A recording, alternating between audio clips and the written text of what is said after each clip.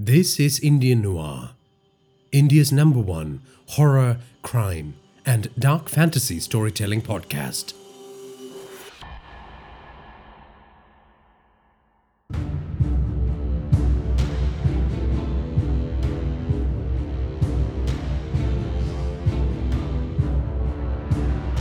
Dev Asur, Season 1, Episode 4.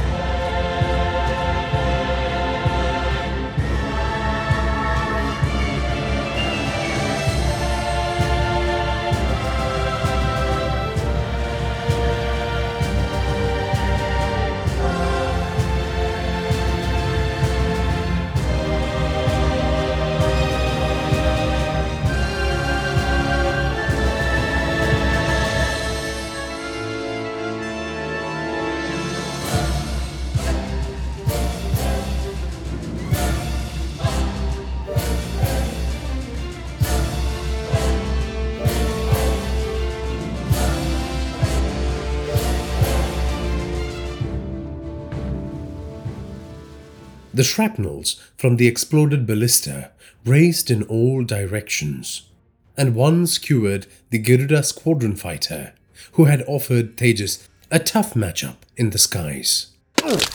The creature fell down towards the burning wreckage as Tejas surveyed the aftermath of the explosion. His company had shrunk even smaller as a result of the bombing. How many bodies will I have to bury today? He asked himself. The smoke haze was clearing, but he struggled to spot Bilveer and Shreya. He was about to call out their names when a commotion caught his attention. Indrasena had been rampaging for the last half an hour on her two-headed elephant, a child of Airavata, Indra's favorite ride. Indrasena lanced victims with a long golden spear as the elephant disemboweled Danava soldiers with its long sharp tusks, or grabbed and flung their flailing bodies into the distance with its mighty trunk, or stomped on their bodies with its powerful legs, instantly converting them into mushy pulp. But now, with enough numbers on their side, the Danavas had managed to swarm her and bring the elephant down. Tejas saw Indrasena disappear into a horde of teeming Danava bodies. No, Tejas uttered an involuntary shout. He could see other Deva soldiers, including Indrasena's bodyguards, fighting to save her from the attackers. Tejas was about to fly out to them when he heard Shreya shout, "Senadhikari, it is now or never." Tejas looked down to find Bilveer and Shreya standing together, their weapons glinting in their iron grip in the light of the ever-brightening orb. Tendrils of magical discharge erupted from its polished surface as it began glowing, as if a star was being birthed in its innards. They had minutes before it opened up a tear in the fabric of reality, large enough to teleport in vast hosts of the Danava army. Tejas had to make a quick call. They were close enough to the orb to launch a final attack. It was now or never. But how? The last of the blessed ballistas was gone. Blade and arrows wouldn't dent the portal engine, which was powered by magic. It would take several Gandharva commanders to come together and combine their elemental magic to bring the infernal object down. But his kind were engaged in intense battles across land and air, or worse, dead in large numbers. Felled from the skies, and now resting atop the dead bodies of their still wards. Together in war till the very bloody end. Magic destroys magic, a voice said to him. Tejas looked at his staff. He suddenly knew what to do. "Cover me!" Tejas shouted. "Protect the commander at all costs," Belvir bellowed.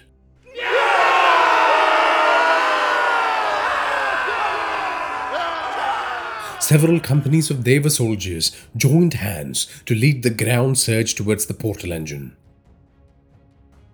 2 Gandharva commanders flew escort to Tejas in the skies as they raced towards the orb, which was defended by a host of Danava soldiers. It was also protected by a translucent magical shield wall conjured by the dancing Naga priests.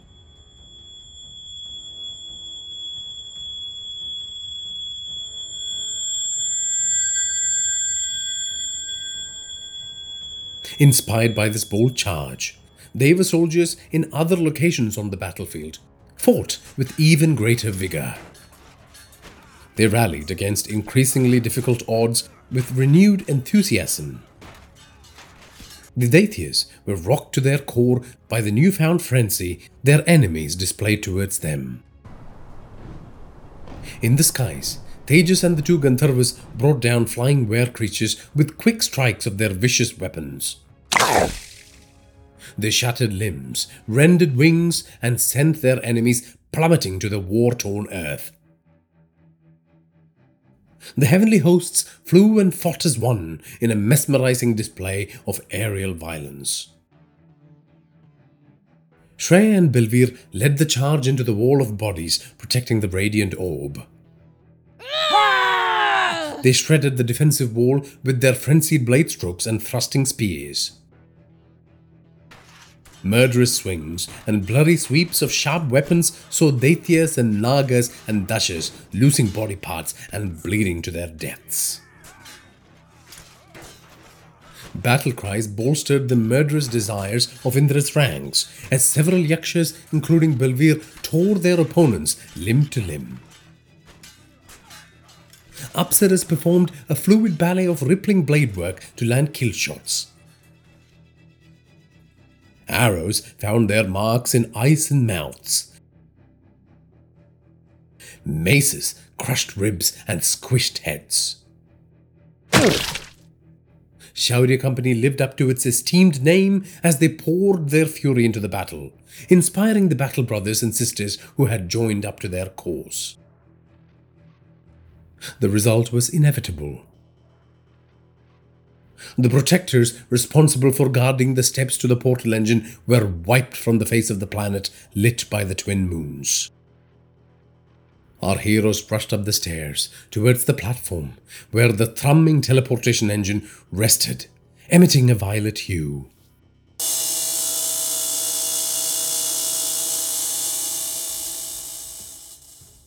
Arrows and spears lobbed at the portal engine were buffered by the magical wards, sustained by the dancing Naga priests who were now fully naked. Their bodies were covered in flesh wounds in the shape of magical sigils, which served the dual purpose of activating the portal engine and protecting it. Deva soldiers who attempted to attack the priests suffered the torment of electric bolts of magical power which burned them crisp. Danava soldiers, who realized their valuable treasure was in danger, drew back from their forward combat positions and rushed back to base. On the ground, Shreya took responsibility to array a shield wall against the oncoming rush of their monstrous enemy. She realized their energies were better spent in this manner, as their attempts to damage the portal engine had failed. Only the Gandharvas could offer a solution to the problems posed by the barrier of vile sorcery surrounding their target. "Whatever you do, do it quickly, Senadhikari!" Shreya shouted at Tejas as a screaming pack of Danavas hurled themselves at the Deva shield wall. Hold! Tejas acknowledged the message. He observed that his fellow Gandharva commanders had engaged the priests with their magical staffs and were having some success against them. But they were short on time. The portal was active. A tear appeared in the middle of the orb. On the other side were thousands of Danavas arrayed in serried ranks on the swampy terrain of their home planet, Guru. Crush and kill! Behold, I am not going to allow this, Tejas snarled. There was no time to defeat the Naga priests in one-on-one magical combat before bringing down the sorcerer's defensive shield and destroying the portal engine. He heard Shreya and Balvir's war cries as they raged at a furious pack of Daityas and Nagas and Dashas and the elite soldiers of the Garuda squadron. Now or never, Tejas muttered. He raised up his cherished staff, chanted the incantation of Agni, and threw it into the vibrating, flaring orb.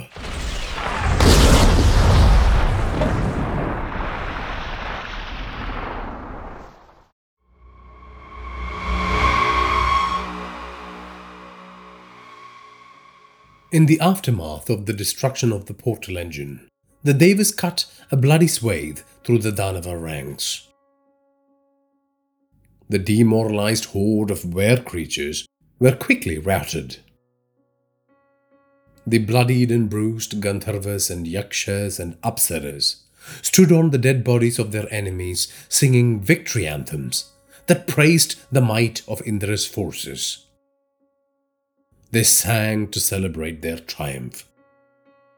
They sang to remember those who had passed in the line of duty. Men and women in arms who had sacrificed themselves for a greater cause and their fellow soldiers. A mournful wind swept through the battlefield, carrying with it smoke and cries and the stench of death. Tejas stood atop a rocky outcrop, scanning the battlefield with tears in his eyes. He was waiting to hear from a fellow Gandharva commander who had gone to investigate the plight of Indrasena. Tejas dug his nails into the soft flesh of his palm to dull his anxiety. Around him, captains and foot soldiers helped the injured or cleared the dead bodies. The remains were being carted to base camp to be prepped for mass burials. The ceremony was to be held before dawn at a location near the battlefield. That was the Deva way. To be interred in the arena where you fell fighting. Tejas watched the dried bloodstains on the soil. They were shaped like cursed continents. He heard wings flapping above and looked up. The commander who had embarked on a fact-finding mission had returned. He landed a few meters away from Tejas and walked towards him with a grim look on his face. As he marched forward, he accidentally stepped on a dead crowman, a member of the Garuda squadron. The Gandharva commander expressed disgust on his face and said to Tejas, "Look at these wretches. They have taken on the name of the holy mount of Lord Vishnu. These freaks don't deserve to be associated with the Trimurtis." Tejas responded, "They worship Lord Garuda with more devotion than any of the Gandharvas I have laid eyes on. The Danavas have their beliefs, we have ours, and we are both going to die for it on the battlefield. Is that not the law of war?" "A fence-sitter, then. The other Gandharva commander scoffed. "I'm not wise enough to judge which point of view is more virtuous than the other. I'm willing to accept this, but it does not prevent me from doing my duty towards my people," Tejas said. This observation was met with a dismissive wave of the hand from the other commander. "What did you find out?" Tejas asked. "What we suspected," the other Gandharva said. Tejas's glance fell to the floor in disappointment. "She's gone. They took Indrasena."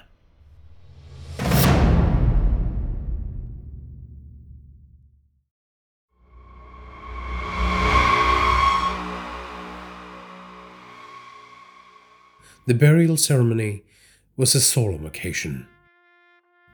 Gandharva commanders flew around with gold vessels containing holy water from the Akashaganga, the river that ran through Indrapuri. They anointed the nameless graves that were arrayed in thousands of rows with the divine liquid. The graves themselves were only identifiable by the weapons of the dead, which were arranged to form a headstone.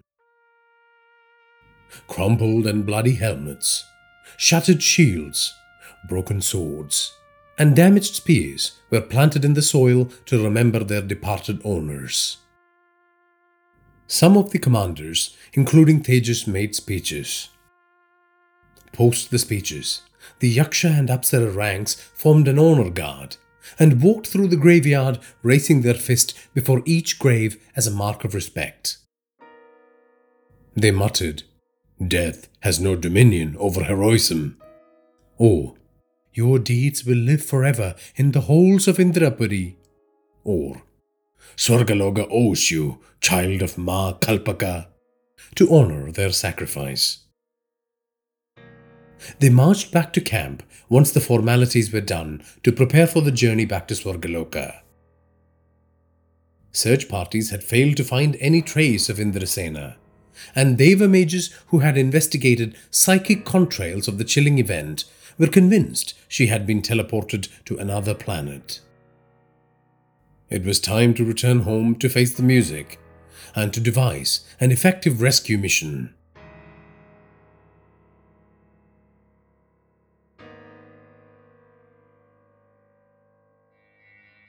Interstellar transportation was the domain of Gandharvas who had mastered one of the most mysterious of elements amongst the Panchabhuta. It was called Akasha. The yellow Marathaka in their staffs were capable of manipulating the fabric of space to transport thousands of troops across the vast universe. These Gandharvas were called Ethermayas, a specialist group of mages who made Indra's numerous interstellar conquests possible. The vile portal engine was an attempt by the Danavas to recreate this technology. Currently, the Danavas only had small portal engines to help them transport dozens of soldiers at a time. But till they managed to teleport the numbers the Ethermayas could achieve, they couldn't be a force to be reckoned with in the universe. They had been trying for centuries to master the technology, and today's attempt was one amongst many of their grand failures. The Danavas might have failed today, but the Devas knew their enemies would try again and again till they succeeded. And once their objective was achieved, massive hordes could pour into the city of Indrapuri and destroy the beacon of hope and freedom and justice in the universe. The Ethermaya Gandharvas, one hovering up in the sky and two on the ground, unleashed beams of light from their staffs, which joined together to create a triangle at the entrance to the Deva base camp.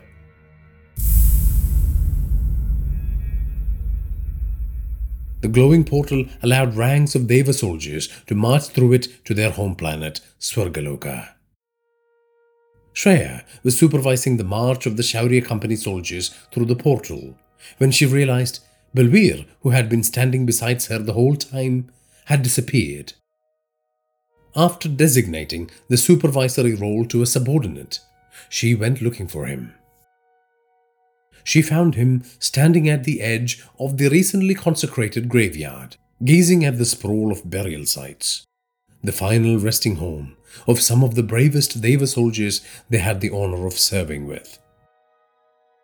However, Shreya knew from years of working with Balveer that the sorrow he carried in his heart was not just for the colleagues he had lost recently. Balveer had lost someone special, and these funerals always reminded him of that loss. She never asked him about it out of respect, but maybe now was the time to do so. Shreya placed a comforting hand on his muscular shoulders. He didn't respond. His body was stiff as rock. What was her name? Shreya asked. Balveer did not respond. She tapped him on the shoulder twice and turned to leave him to his private thoughts. She had just walked a few steps when he said, "It was a long time ago." Shreya stopped in her tracks and said, "I'm sorry, my friend." "Her name was Kanjana," Balveer said.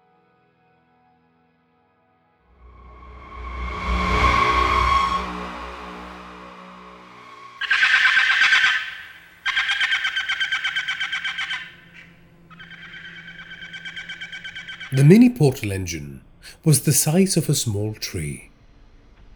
The equipment resembled an elaborate brass wind musical instrument with complex loops of tubing and slides and valves. Sticking out of the right-hand side of the machine was a large horn resembling a flower in full bloom. The horn projected a hazy beam of light that was filled with fiery flitting motes. Chaturjagan, mage of mages, master of dark arts, emerged from the tear in the fabric of space created by the device and onto the marshy landscape of the Danava home planet, Kuru. He was a wizened old man with long grey hair and a beard. His body was lean but not frail. A fiery determination shone in his eyes.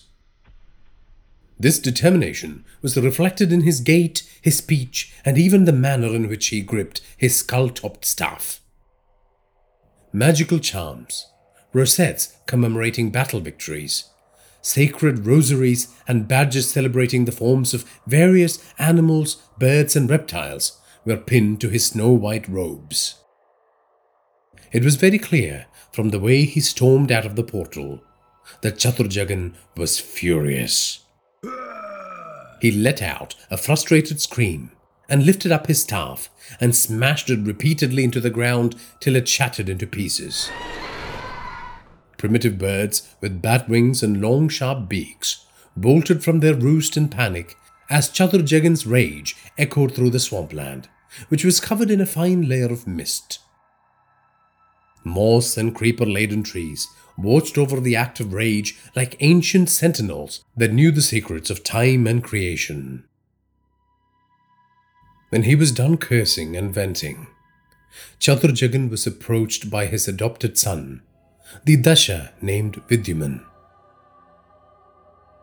"Father, are you okay?" Vidyaman said.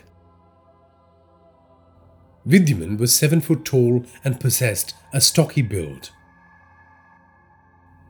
Half his face resembled a wild boar, and the other half was that of a handsome man. His head was clean-shaven and covered in tattoos featuring the heraldry of the various proud units in the Danava army. He wore a deer pelt over his shoulders. Leather wraps decorated with feathers padded his hands. His breastplate was made from the strong bones of a monstrous sea creature, and it bore protective rune marks blessed by his father. His tunic was made from the skin of a spotted wild cat, and his legs were shielded by armor made from a combination of leather and metal. Chaturjagan's fury subsided slightly when he heard his son's voice. "We lost, son," Chaturjagan said. "I saw the fruits of our labor being blown to bits in front of my eyes. They captured the engineers who had risked their lives and the safety of their home planet to build us our portal engine, our device of hope. The generals tell me that our people fought bravely against the Devas. We truly struck a brutal blow to their pride. They have always feared us. Now they will fear us even more. They know we are not going to stop till we kick Indra out of that throne and claim it for ourselves. So do not fret, father. This is but one of the many faltering steps that will lead us to our ultimate goal, Vidyman said. Vidyman was now joined by thousands of Danava soldiers who had taken a knee in deference to their leader. At your service. Chandurjagan took a few steps forward and placed a hand on his son's chin. Then he said, "Centuries ago, when I went to Indrapuri, to the court of Indra, to demand our birthright, you know what he said to me? Parampurusha would not have birthed such ugly, malformed creations. And even if he did, he wouldn't have wanted such abominations to rule Swargaloka and become the masters of the universe." Vidyman looked away, unable to witness the sadness in his father's eyes.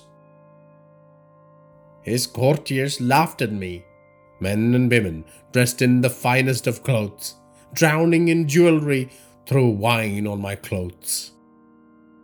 Others joined in on the frivolity, chucking fruits and remnants of food picked from between their teeth.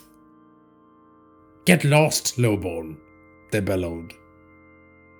I swore then and there that one day I would enter those halls as a victorious man and cut out the tongues of those who mocked me that day, Chandurjagan said.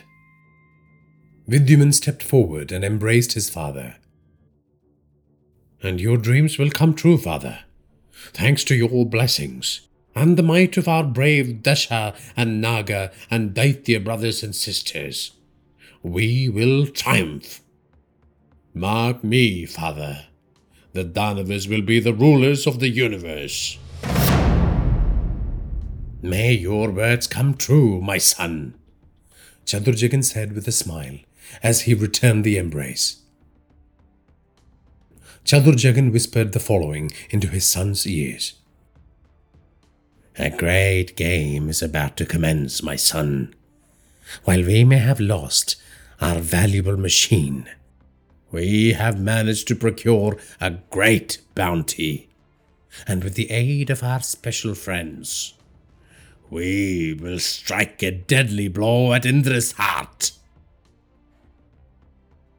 Around them, the Danavas broke into a mighty cheer which drowned out the disappointment of their defeat and ushered in a new resolve to decimate their hated enemy.